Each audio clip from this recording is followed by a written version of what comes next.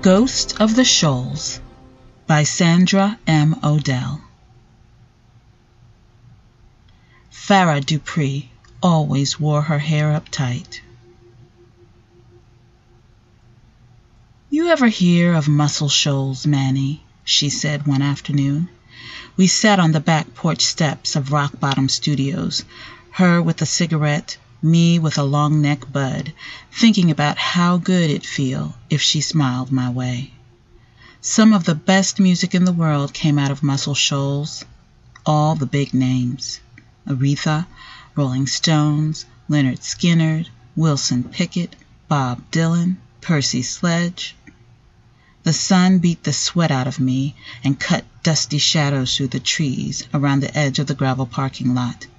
Yeah, they say the Tennessee River's what makes the Muscle Shoals sound. Farah made a face and pinched a cherry off her smoke. It's just water. She tossed the butt onto the gravel and went back inside. Funny her saying that, seeing how she was always going down to the Cumberland River late at night.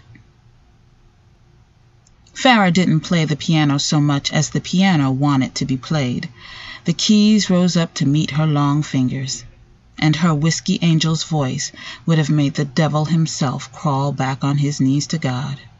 She was the next Etta James, or Amy Winehouse, the next Aretha Franklin. Most sessions she settled behind the keys, put her beer beside her on the bench, and we knew what she wanted without her saying a word. Phil on the drums, Marty blowing sax, me on bass. Other times, we couldn't help but gape like fish at a mermaid.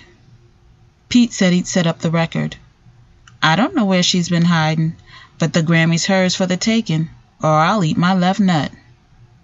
I watched through the booth glass as Farah headed for the back porch with her smokes. I heard that. Phil said Farah had some kind of cancer. Look at how skinny she is. Marty wondered if she had HIV. Her skin's all ashy even with lotion. Pete was certain she was coming off the horse.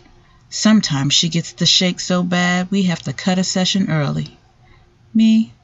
I didn't know and didn't see a reason to ask. We all got ghosts. I figured Farah Dupree had her reasons to come into the studio, cash in hand and trailing ghosts behind. Farah didn't talk much to the rest of the guys, but didn't seem to mind me. Maybe because I didn't ask questions or play her up. Not that I didn't want to. It just wasn't cool to push a woman if she didn't give you a sign.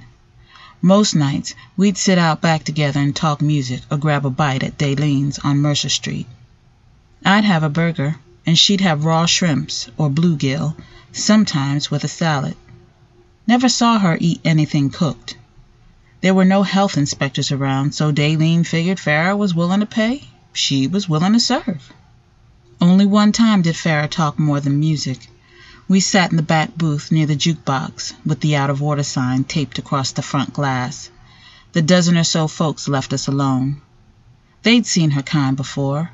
Farah was just another musician in town to make a record. She'd finished a bowl of shrimps and reached for my glass of water before she realized what she was doing.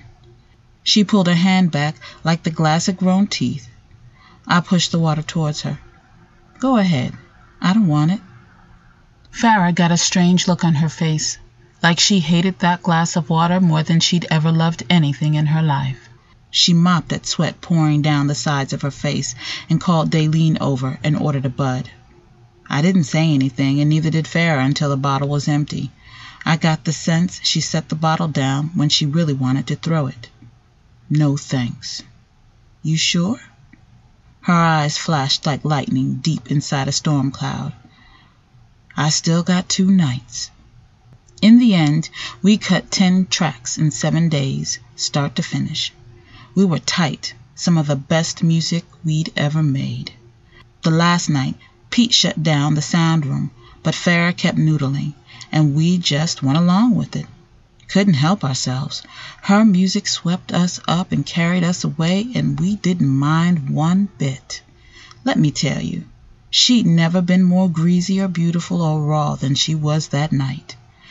It was getting on to midnight, and the music changed. Farah leaned into every aching note, pulling from deep inside, the piano crying her name over and over again.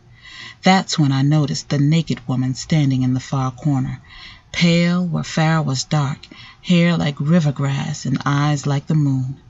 Water flowed down her body and spread across the floor. The others must have seen her too, because we all stopped playing, all but Farah. She stared at the naked woman, smiled through clenched teeth, ripped the combs out of her hair, and let fly a storm cloud of dark curls. Water came pouring off Farah's body, splashing brown into the woman's green.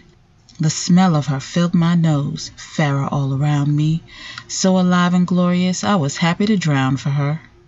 Then the music changed again, and I wasn't drowning. I was flying free of the river, free to make the music, not just inspire it.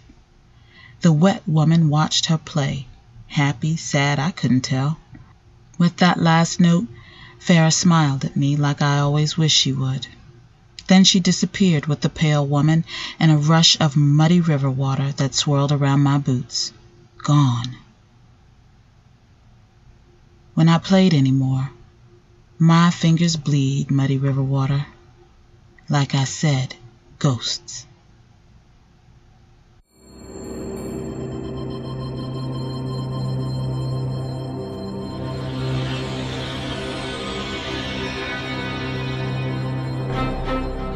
This has been a PodCastle miniature.